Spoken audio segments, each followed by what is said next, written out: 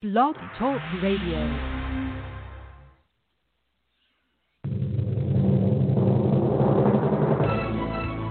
This is All About Wine, a talk show dedicated to the wine industry since 2009, featuring winemaker, cellar master, vineyardist, and tasting expert, Ron.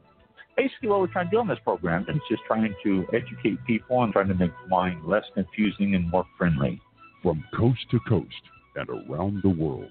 You know, we really have had some neat people on the program. I love that. Post your questions and comments during the live show on our Facebook page at www.facebook.com/allaboutwinebtr. Again, that's www.facebook.com/allaboutwinebtr. And now, All About Wine is on. Here's Ron. Hey. Thank you, Buzz. People. That's right. There he is. Are you getting rain? Thanks, Buzz. People. Be quiet now. I'm going to talk to Mike. All right. There you go. Are you getting rain over there? No, not at all. Oh, yeah. I wonder. We Tampa Airport has gone 17 days. It'll be 18 at midnight tonight. 18 days without rain. And this is the 19 days without rain in the rainy season is the record, and we're sitting at 18. So, no rain. It's hitting the other coast. But it's supposed to come in this weekend, though. We're supposed to get wet all over this weekend. Yeah. Well, I had some yesterday and the past few days, but it's been raining almost every evening, but nothing tonight yet. Mm-mm. Yeah, we haven't had any rains at all for getting close to 3 weeks now. So wow. To answer your question before we were introduced, it takes us about 4 hours to do a round of golf. With the three of us guys, sometimes we've been as long as 5. When I've played by myself, I've done it in less than 3, about 2 hours and 45 minutes when I'm by myself. So anywhere in a stretch between there, one day the three of us were out there. There was nobody behind us and nobody in front of us, and we took our time and took us almost 5 hours to play around. But when you're not in a hurry. And I was just thinking that's really a good deal you had yesterday. Then that's that was excellent. It took us about just about 4 hours yesterday. So it was good. It was really a good deal. So. But welcome to All About Wine. We were talking about golf and sports a little bit before the show, and that's why. And they never give us enough time, so I had to finish up the question there before we forgot it.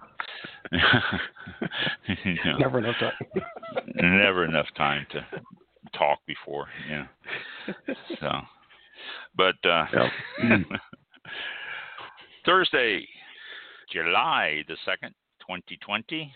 If you're live, you can always leave us messages. You can make comments on the page, or you can leave questions on email, which I probably won't see those until after the show because I check that out through the show. And on Twitter and there's a couple other venues Twitch. You can always leave. Yeah. Twitch. Okay, that's it. Twitch. Mixer, Mob Crush, any of those you can communicate with Mike and we can get on.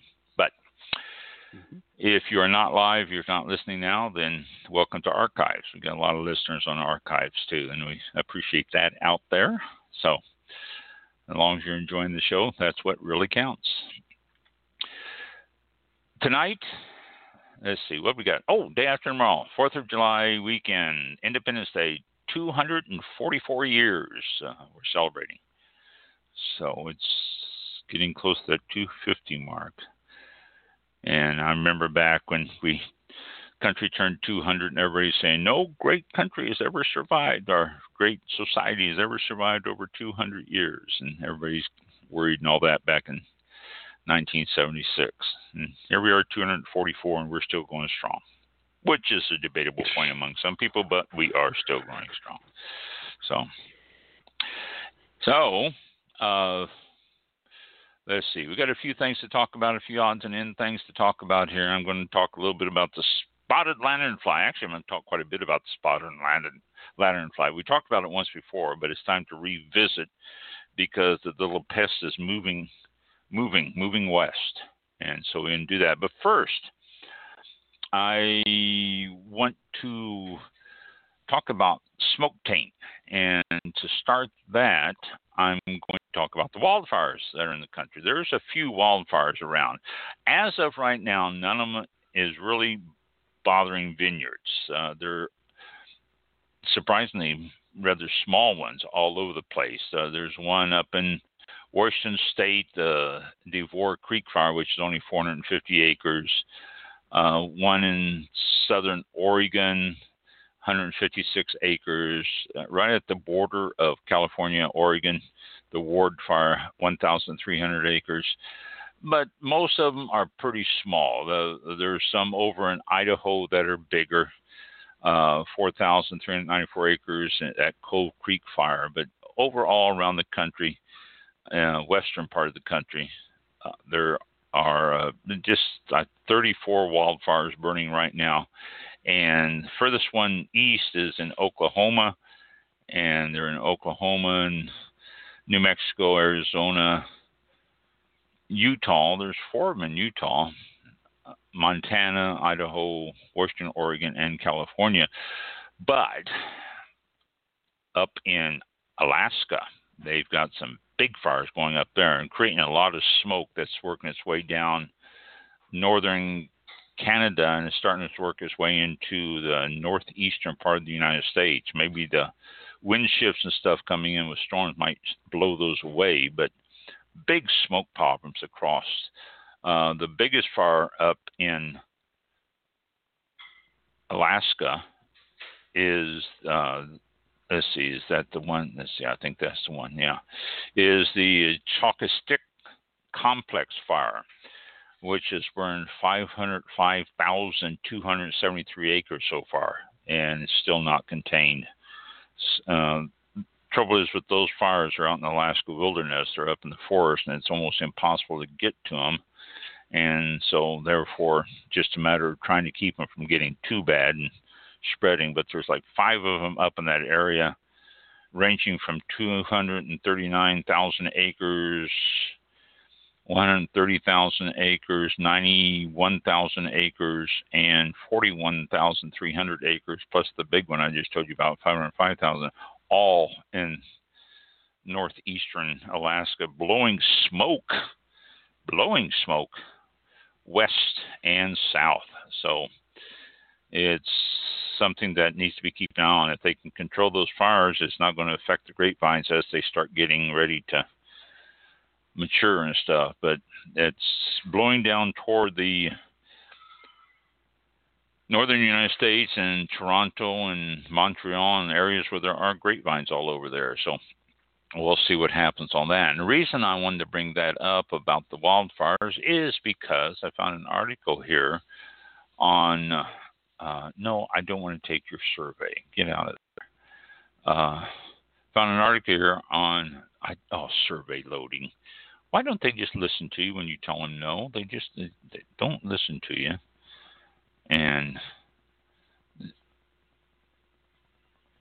let's see. There, okay. Agencies are researching the smoke taint,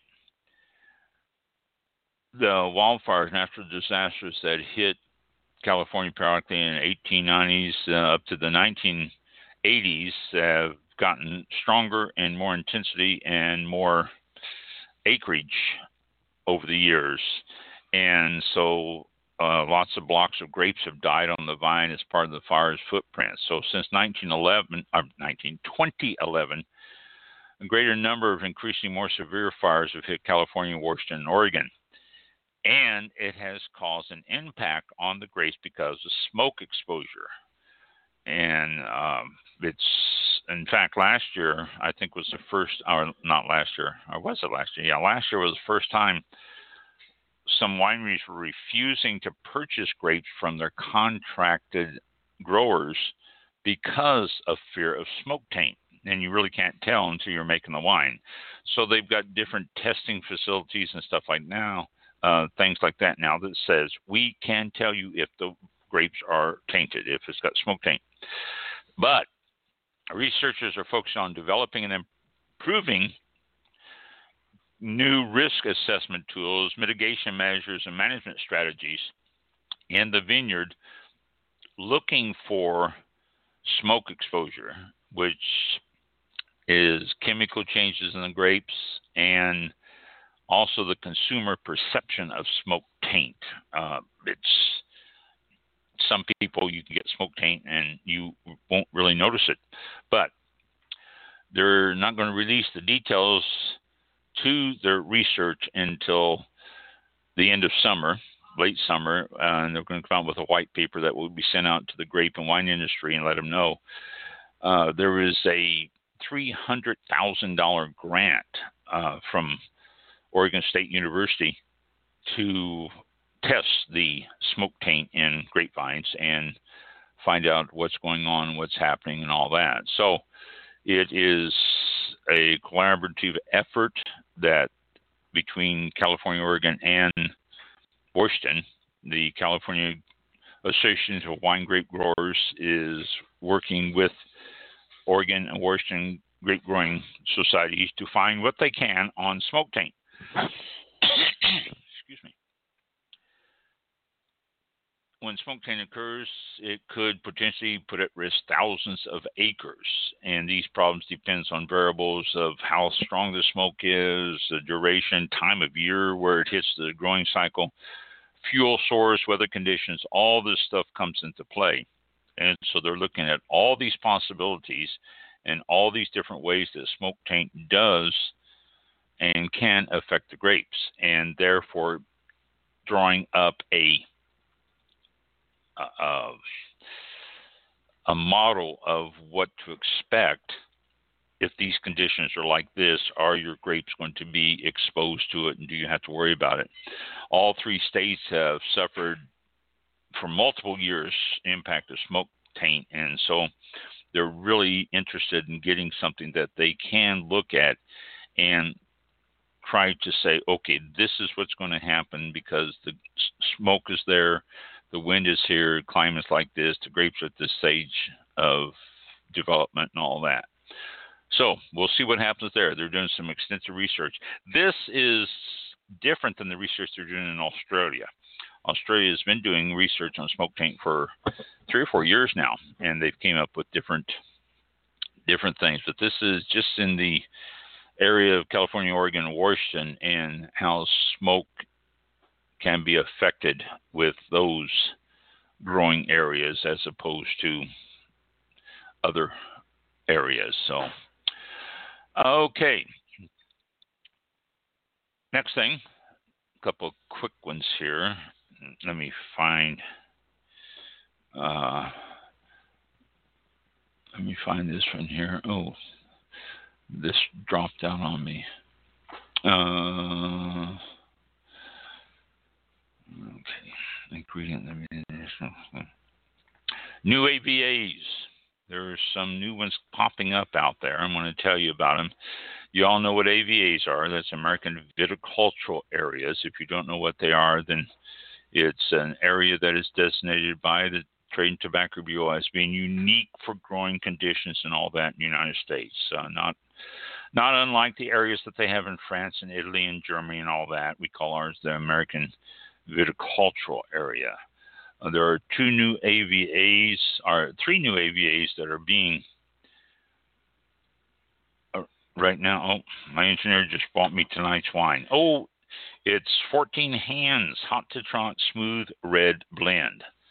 We've had this before, I believe, and this is really a nice wine. It's from Columbia Valley, 14 Hands Winery. It says aromas of ripe berries balanced with smooth flavors of black cherry and plum. It says 14 Hand.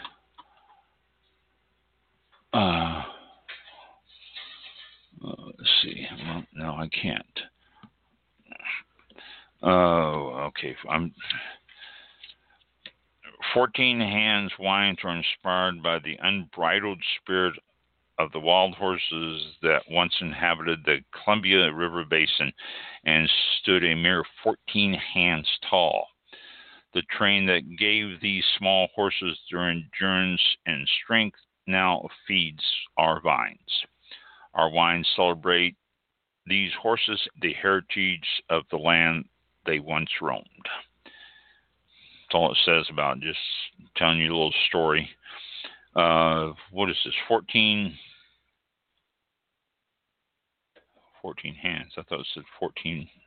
No, 15.5 alcohol by volume. Boy, this is up there. 15.5 alcohol by volume. Doesn't say what the blend is, which always drives me nuts. I'd rather hear the blend than with a little story about the horses in the land. From 14 Hands Winery in Patterson, Washington, Columbia Valley. Did I say Oregon? I don't think I said it. I said Columbia Valley, Oregon, Washington. 14 Hands. Let me get a taste of this and tell you what I think of it. Oh, nice dark wine. Oh, the plum does come out. They are right. Very seldom do I agree with what their assessments are on it, but that plumminess is really strong on that. They have a wine analysis on their website shows predominantly Merlot and Syrah, with several other varietals in smaller quantities, including Cabernet Sauvignon, Pinot Noir, Zinfandel, Cabernet Franc. My microphone's in the way. Petit Verdot, Mourvedre, and Grenache. Wow, quite a potpourri of wines tossed into this. Yeah, definitely. It's very good, though. I just had a sip of it while you were telling us about that, and it's very good. It's not real heavy, not real strong, but it's definitely got that plumminess. That's surprising, because when things give descriptions, I usually don't get that right away, but this is very pronounced on the plum. Says aging took place in a combination of stainless steel tanks and neutral French and American oak for over 10 months to preserve fresh fruit flavors and further soften the wine. For more information. That just went down the wrong pipe with me. Oh. Yeah, I'm glad you were talking. I was choking. Thank you. Yeah, that is good. It's you can detect the oak, but the oak is very, very subtle, very soft in there. The acid is well balanced with the flavor. It's just not real acidic. Probably because of the blends of all those grapes in there. I mean, they probably maybe it said 14 hands. They were trying to get 14 grapes into the barrel. But hot to trot, 14 hands, hot to trot. Smooth red blend. Actually, it's very good. I can't remember how much we paid for it offhand, but this is very good. But 10 months in stainless steel or oak, did you say? I was coughing and I didn't hear. Aging took place in a combination of stainless steel tanks, neutral French and American oak for over 10 months. Okay, oak and French and American. Okay, because oak really isn't strongly pronounced in the wine. It's there, but it's got a good balance. But 14 hands. This is a 2015 vintage. Wow, I didn't know we had this. Wow, that's going back a few years. That's almost 5 years ago. Huh. If you find 14 hands hot to try, it's worth the buy and the try for all of you out there. Predominantly Merlot, but still not a Merlot wine. You can tell when you taste it, it's not a Merlot wine. So, very good. Thank you. AVAs. I was just ready to say, where is my little thing here that was telling about AVAs? The 29th, the new AVAs. Oh, there we go. Comments are sought on new AVAs. They do this all the time, and I've told you before, whenever area applies for an AVA, they always open up for comments from people. And so if you want to make a comment, you can do it. For some reason you're against it or for it or something, or if you've been there before and you don't think an AVA is worth it, you can always comment. They say, okay. You can just go to ttb.gov and go to the wine section, and you can find where you make comments. But through July 27th and all these, so you got until almost the end of the month to make comments. But the first one is the proposed establishment of the Palos Verdes Peninsula Viticultural Area. This is a 15,900 acre AVA located in Los Angeles County. So it's a new one there. It is not within or contain any other established AVAs within its boundaries, which is unusual. A lot of the times when you get an AVA, it already has an AVA around it. But this one is a brand new one, 15,900 acres in Los Angeles County. It doesn't say where. You can probably,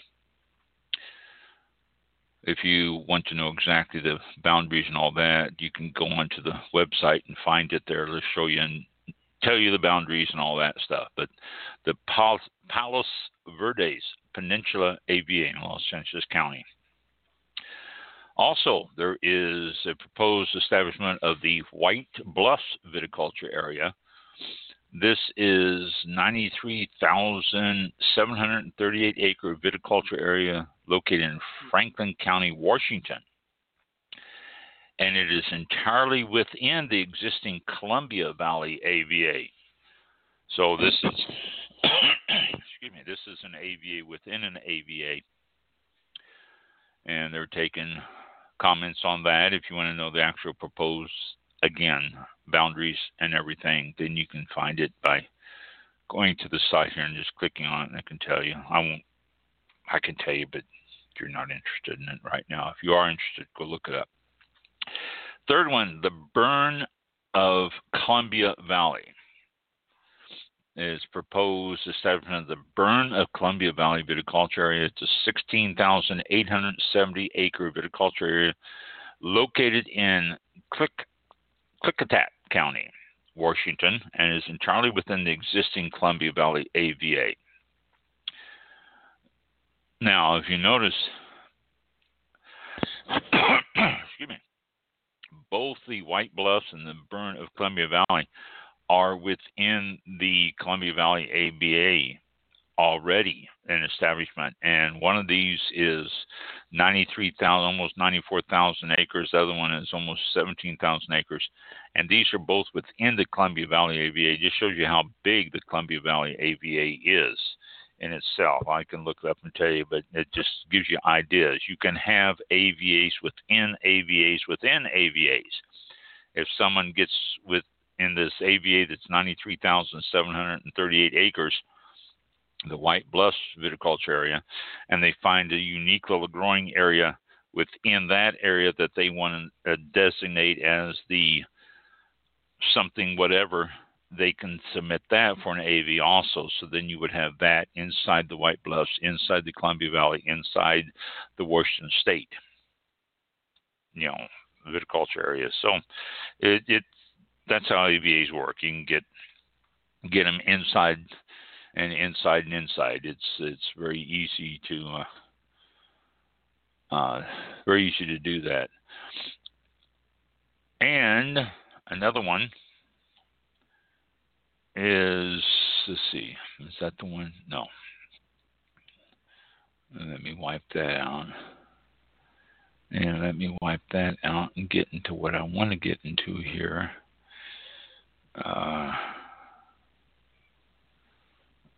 Okay, I've been bouncing around looking at stuff and reading stuff most all day today, and I've got stuff jumbled up here and so many different tabs open, and I forget what tab I have for what, and I'm losing my place. So. Okay.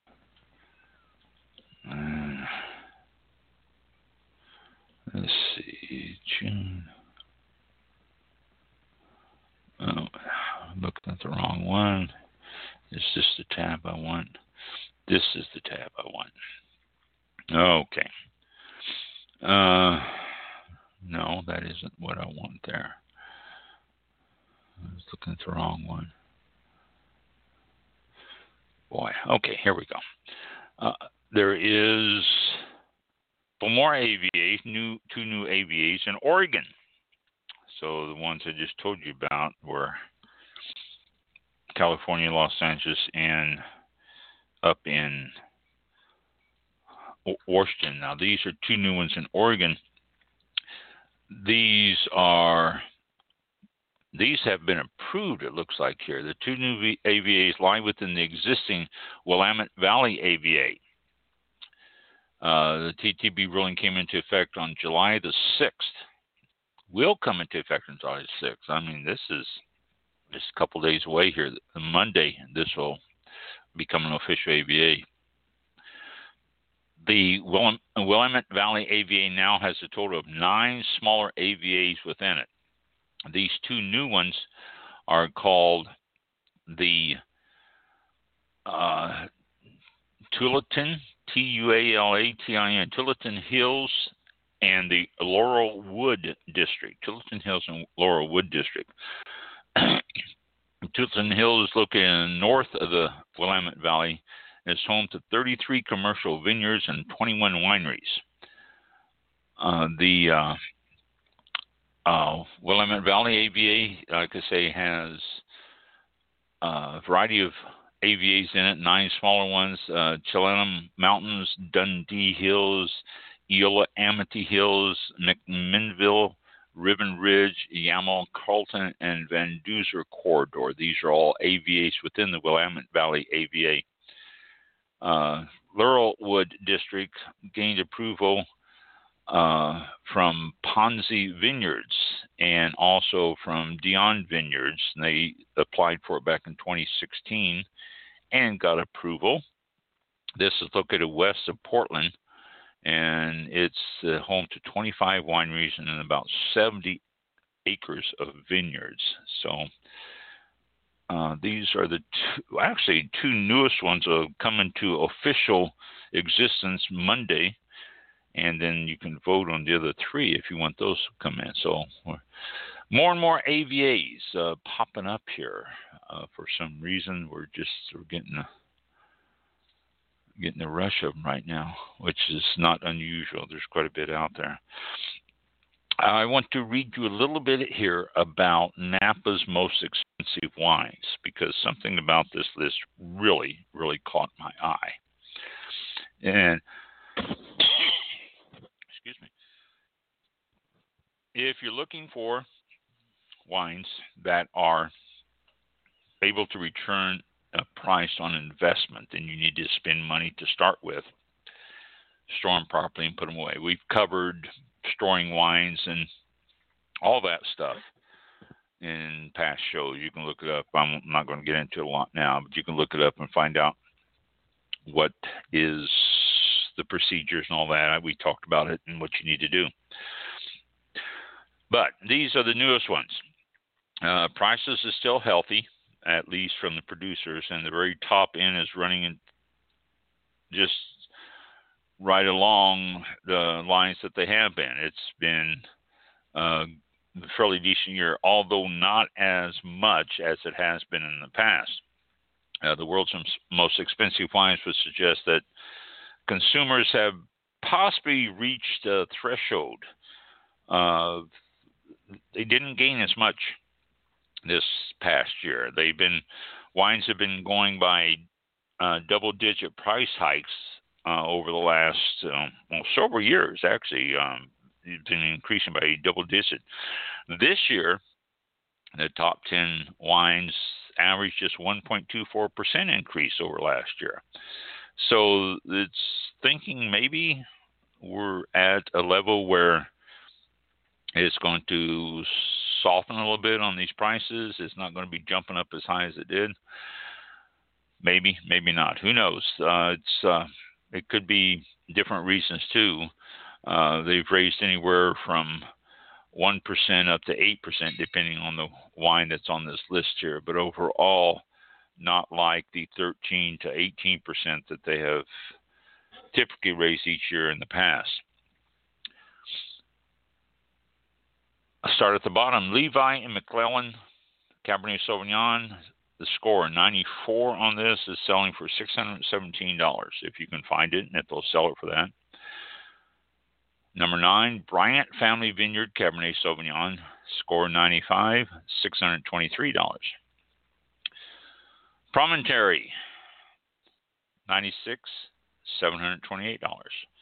Realm Cellars, the Absurd Proprietary Red, they call it, 95 on the score, $744. Screaming Eagle, the Flight. Screaming Eagle is always up there. Screaming Eagle Vineyards puts out some phenomenal wines, and you're always going to pay a lot for them. Even when you buy them brand new, it's going to cost you a lot. Screaming Eagle, the Flight, 94 score, $800. Scarecrow Cabernet Sauvignon, 95, $803.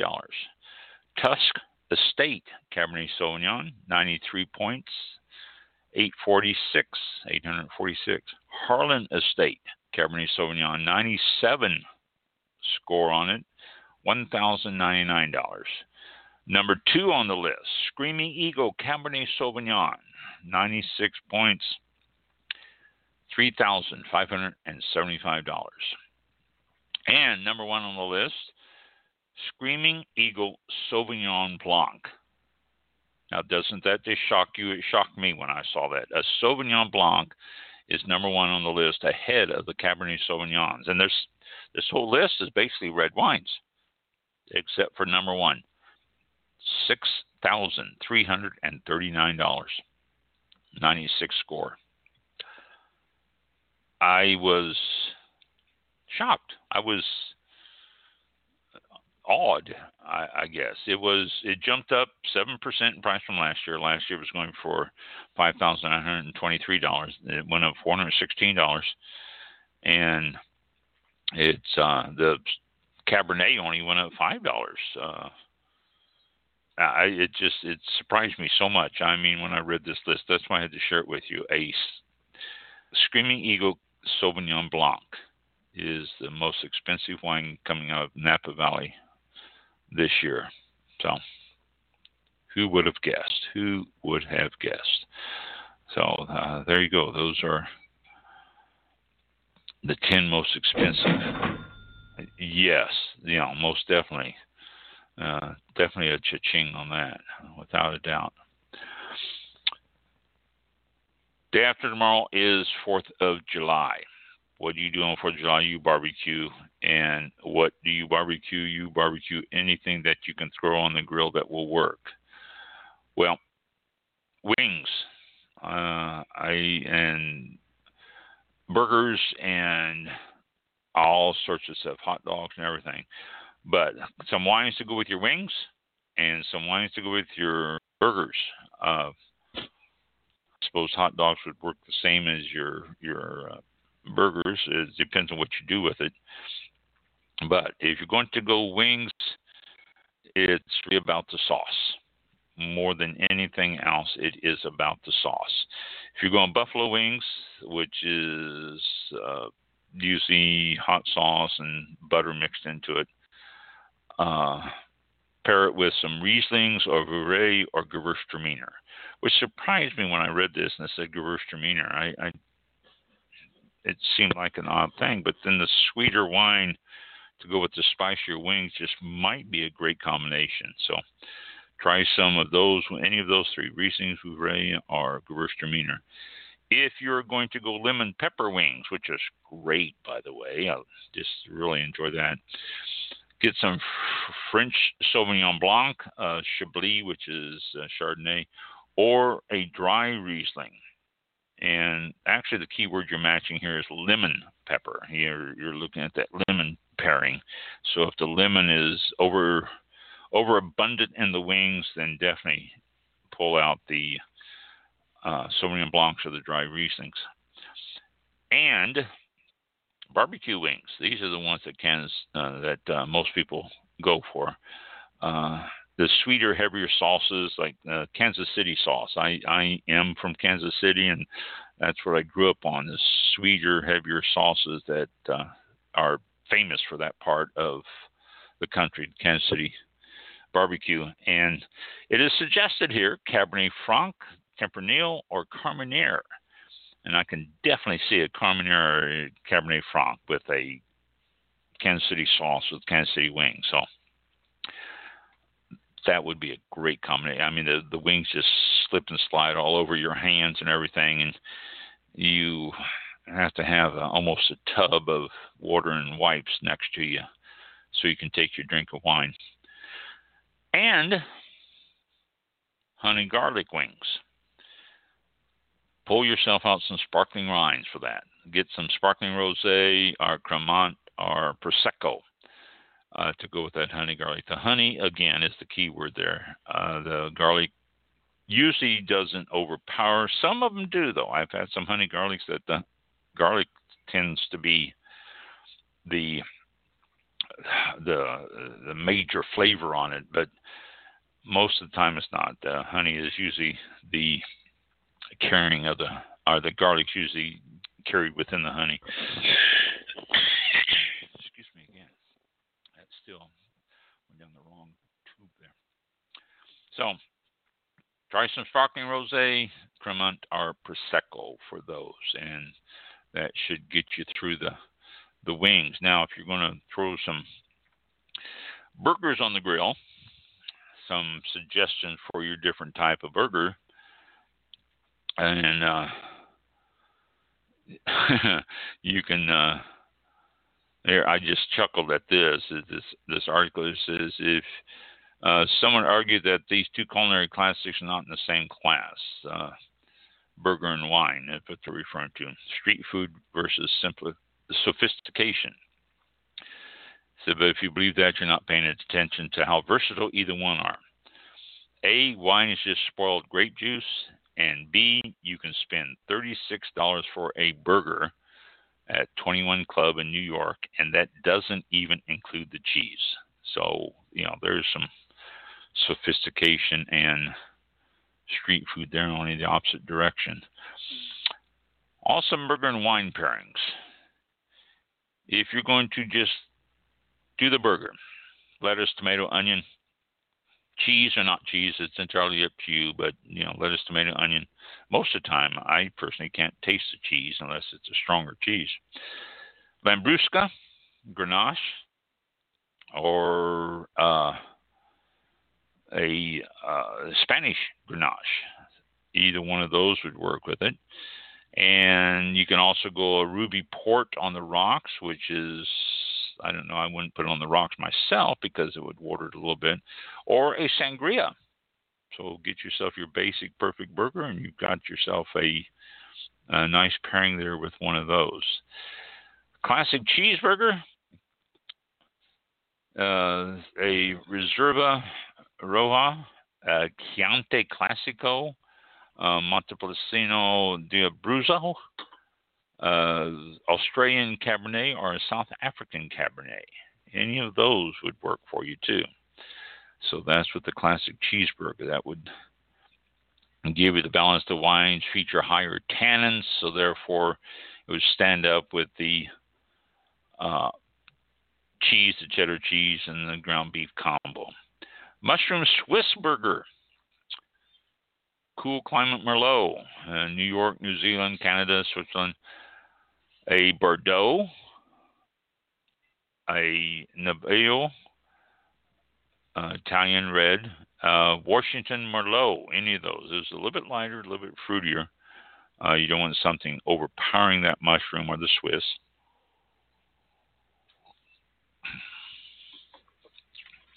Oh, that's better. I didn't choke when I took a sip of that one. So, either one of those. And a barbecue bacon cheeseburger. Lodi Zinfandel. You're getting a little bit stronger here. An Australian Syrah or Paso Robles Syrah. A French Syrah would work. Petite Syrah. Malverde. All are good wines to have with your barbecue bacon cheeseburger. So there are some suggestions to go with your burgers and wings for the 4th of July coming up in a couple of days here. And let me see. What'd you break? Okay. I just heard glass ting, and it sounded like she broke something. So those are coming. Those are things you can look at coming up. Let's see. There's something else. If you have not signed up for it yet and you want to sign up for it, or if you want to visit it, you can look at the International Canned Wine Competition. They're accepting the entries now. They have been actually for the last couple of weeks. It is going to be held in Boonville, California, at the Mendocino County Fairgrounds. All canned beverages that contain grape wine as a component are eligible.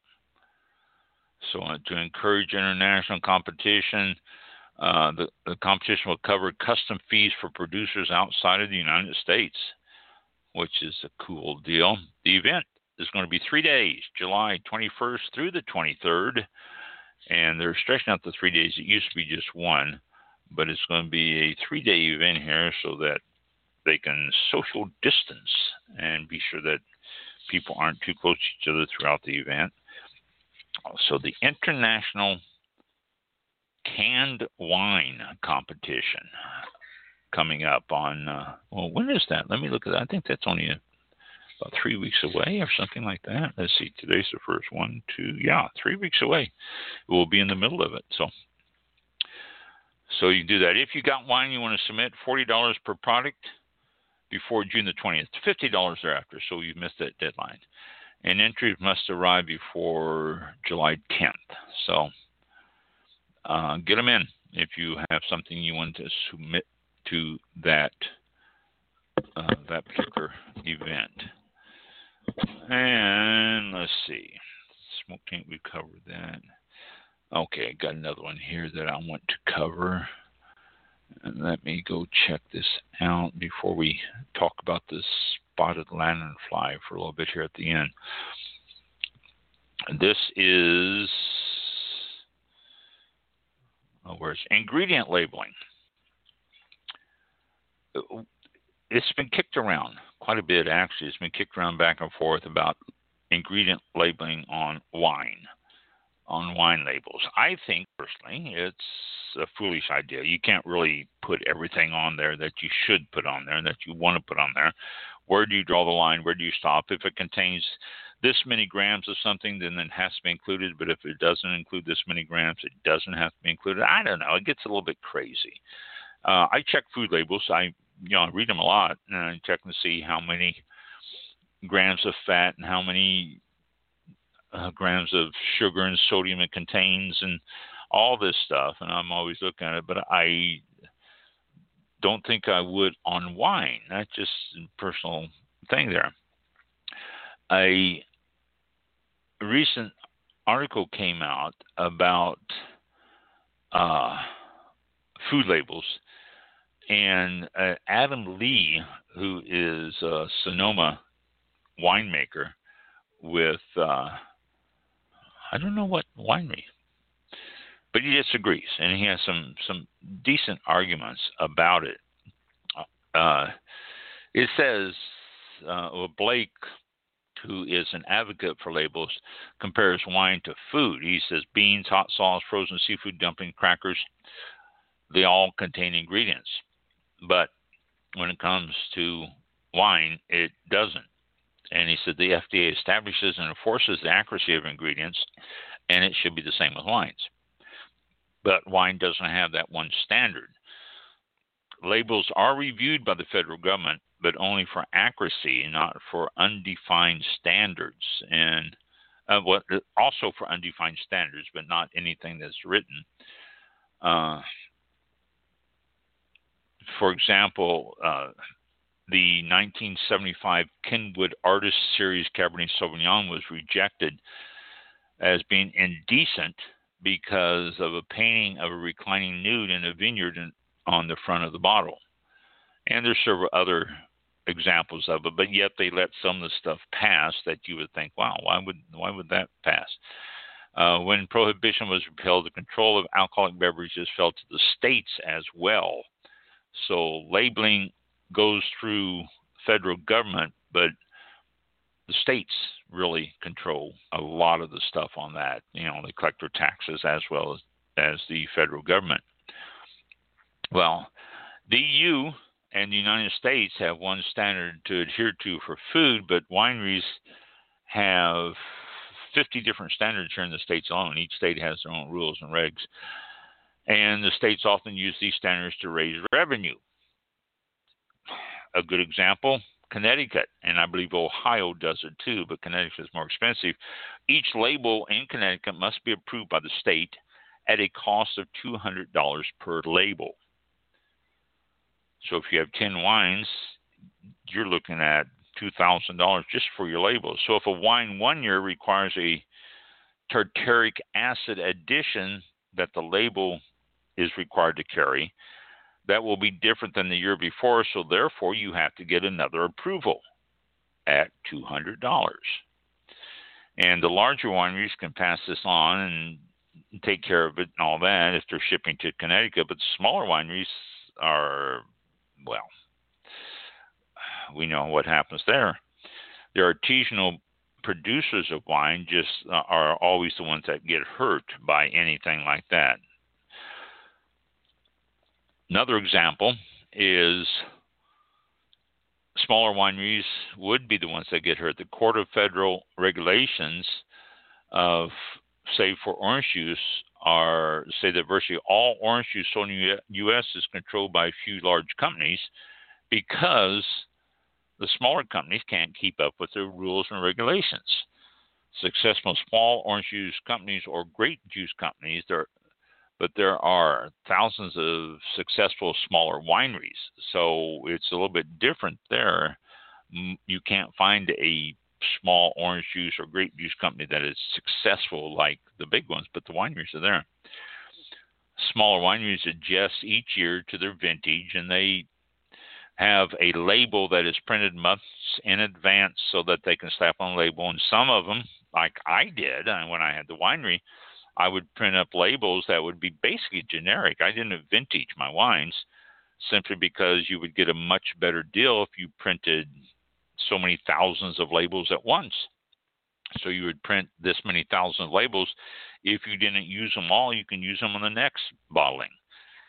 And that really saved money. You just use the labels over and over as opposed to having to vintage them and have labels printed. You would not get your price break for having a bunch of them made because your run would only be so many labels, and then you would have to have a new batch made the next time you bottled. So a lot of them do that and try to avoid having to print new each time. If you had labeling requirements, then you would have to be changing your labels every time you did a bottling and have to test everything that is required on that label. Then there's also some additional things that you might not think about. For example, water should be listed as an ingredient because most wines are approximately 86% water. That should be the first ingredient because the way the ingredients are listed, it's whatever's in it the most should be listed first. So you would think that water would be first, but they say no, he will only have water listed if the item listed was added to the wine, not if it existed in the wine. So a 16% alcohol wine with less water in it might have water listed as an ingredient, while a 13% alcohol wine with more water in it wouldn't have water listed, which leads us to argue sugar would be listed if it was added. But added sugar ferments into alcohol and doesn't remain in the wine. Therefore, dry wines would have sugar listed as an ingredient, but a wine that naturally has sugar remaining in it wouldn't have to have sugar listed. And which leads us to the great debate of the ingredient movement. Valcarin is the trade name for dimethylcarbonate, DMDC. It's a microbial agent that kills yeast, bacteria, and molds in wine and in other drinks. Valcarin, if ingested directly, is toxic, but after a few hours it breaks down into other purportedly harmless substances. I say purportedly as I don't use it, but I have read much about it. I've never used it when I was making wine, by the way. That breakdown of Valcarin is why you never see it listed on bottles of sport drinks or teas or juices, because the FDA requirements for an ingredient list require a manufacturer to list only what is actually an ingredient in a product. Valcarin doesn't exist as an ingredient in a product after a few hours, so even though it is added to these items, it isn't listed. In this case, Blake doesn't want wine to be treated the same as food, but to be held to a higher standard than the food labels he looks at. So, there's just some arguments against putting labels on wine and listing everything on the wine. It's like I say, where do you draw the line? Where do you stop? I am not an advocate for listing everything on the label. You say, okay, this says this and this and this in it. I added this, but it's fermented away and became sugar, or became sweet, but it turned into alcohol. So I did add sugar, but it's not present now. So do I have to put that on my label that it is got sugar added when it's not sugar? It's now alcohol. And if I change this year to the next, if I'm doing something, I don't know. It's just such a big can of worms. That's why, and after I read this article, I thought that's why we're probably never going to see ingredients on wine labels, because of the fact that it is just so vague on what is really in there and how to derive at that. You can say, okay, it's got this in it and it's got that in it. What if you use, for example, a coloring agent to make the wine darker? And wineries do this. Excuse me, I'm not going to point the fingers at anybody, but wines use, there's different things you can use to add to the wine to make it darker. And what they add is, it's got trade names and different things like, Purple 8000 and Deep Red and others, different trade names out there. All it is concentrated extract of grapes, a very high concentration of grape juice with usually very high Brix, very high sugar content. And you add that to your wine, and it makes it darker, and you ferment, and it turns it into alcohol. And you've really added something else, say Purple 8000, but it's really not there because it's blended in with the wine, and the sugars and everything have turned to alcohol, and it's so. I can go on. I am not a fan of doing labeling on it. Here's an example. Ridge Winery in California lists items as ingredients that aren't in their wine. They list, for example, indigenous yeast and naturally occurring malolactic bacteria. But what Ridge fails to mention on the label is that their wine is filtered. They mention on their website, but not on their label, which filters out the indigenous yeast and naturally occurring bacteria. So it was added, but it doesn't exist in the wine. I don't know. Again, I'm not a fan of wine labels. Some people say, yeah, we should have it, transparency and all that stuff. I think it would just be a injustice and expensive to the small winemakers. The big ones would absorb it like they do most everything. I mean, the big wineries are making it through this coronavirus with a little bit of heartache, but not closing down. And there are small wineries that are closing down because they could not survive it. So there's another thing that would affect small wineries would be labeling ingredients on a wine. All right, I'm going to start talking for a few minutes here. Actually, I'm going to tweak your interest on the spotted lanternfly, and then we will continue it next week because I got rather wordy on some of these other things I wanted to talk about, and I didn't leave enough time for the spotted lanternfly. But let's go to the spotted lanternfly and talk a little bit about that. The spotted lanternfly is a member of the leafhopper family. It doesn't fly. Plant hopper. I said leafhopper. Plant hopper family. Originally from China, more so than anywhere, but India, Vietnam, Eastern Asia is where it came from.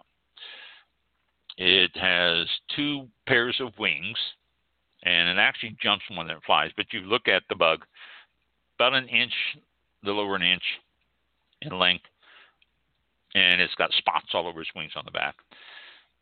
It is kept in check in native areas by natural predators or pathogens, which, by the way, are not present in the United States.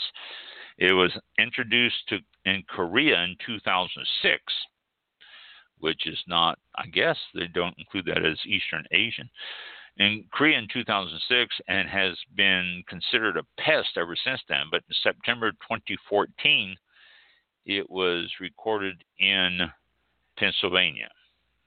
And since then, since 2018, it's classified as an invasive species in Pennsylvania, New Jersey, Delaware, and Virginia, and Eastern Maryland.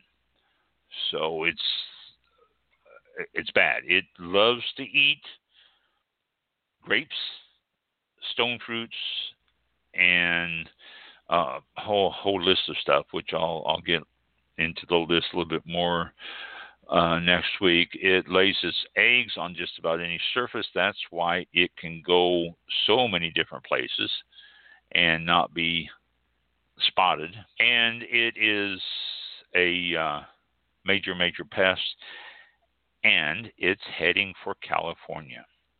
It's already worked its way from Pennsylvania, which I first told you about the spotted lanternfly. I guess it's been almost a year now. I first told you about the spotted lanternfly about a year ago, and excuse me, said it was in Pennsylvania. Now it's worked its way west, and they're finding some remnants of it as far west as Colorado already, and it's pretty much covered all of Missouri, Indiana, Illinois, Ohio, and then the East Coast. It's up and down the East Coast quite a bit. Hasn't went over the Rockies yet, but it got across the northern part coming out of Pennsylvania.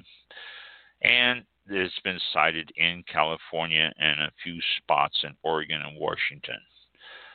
We will talk more about the spotted lanternfly next week. There's things I want to tell you about, the promising ways to control it, what it is doing to different areas, and how you can help if you see egg sacs or anything, and look for the egg sacs too and all that. I'll tell you how to recognize the egg sacs and what to do with them if you see them. So, a little bit more on the spotted lanternfly. We talked about the spotted lanternfly quite a bit on one other previous show, but I want to give you updates because it is moving across the country, and it could be a bad thing for not just grapevines, but lots and lots of plants. So next week, the spotted lanternfly and some other current and up-to-date news. So there we go. Yeah, that's always good to keep up to date, because things are not static in the industry. That's for sure. It changes often, whether it's the location of the spotted lanternfly or the health benefits or lack of in wine. Yes. Oh yeah. We announce it one week, and yes, yes. Current survey or research list. Yeah, it's totally different than what we said last week, and that's how the industry is. It's just ever changing, and we try to keep up with it this way. Very good. Very good point. Let's see. There was something else. I don't know why I had it in my head. We were talking about the glassy wing sharpshooter. I put the image up on the scroll bar, and then you said spotted lanternfly, and I go, "That's not a spotted lanternfly," so I got it out of there before. It didn't go over, but it was my next screen to put on live. So, well, good. We'll address that also when I finish up with the spotted lanternfly next week. I'll address a little bit about the glassy wing sharpshooter, because they granted more money to the spotted wing or the glassy wing sharpshooter research and eradication in California, and so it's a good time to look at that again too, because that has not went away. We're still battling that. So, wow. Yeah, I know.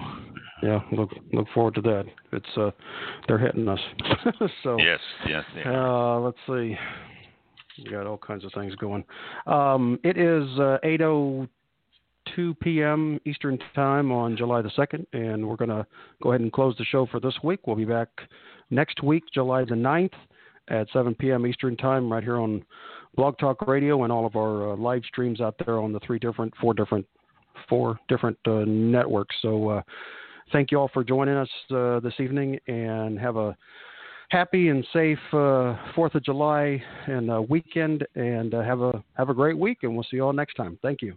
One other thing too before we end it here, if you are listening to us on another format other than what Mike just mentioned, let us know. Mm-hmm. We'd like to know where we are out there and who's listening on what formats. We're always curious about that. So yeah, I know we're on iTunes, I think, is another one, and it's just after that it's like we don't know. People listen to us on a lot of stuff, which is great. We love that, but we don't know. Yeah. So let us know if you can. So let us know. Email allaboutwine101@gmail.com is the address. allaboutwine101@gmail.com. That's the email address. Ron gets it, and you can let him know how you're listening to us and how you comments. We'd like to. Yep. We'll see you all next week. Right. Thanks again. Be safe out there on the 4th. Have a safe week. See you next week. Thank you. This concludes tonight's broadcast of All About Wine with your host, Ron. For show information, links to All About Wine on Twitter and Facebook, or to be a guest on this show, visit the show website at www.allaboutwinebtr.com. Archived shows are available for download on iTunes or on our show page at blogtalkradio.com/allaboutwine. Thank you for listening. Drink responsibly, and we'll see you next time on All About Wine.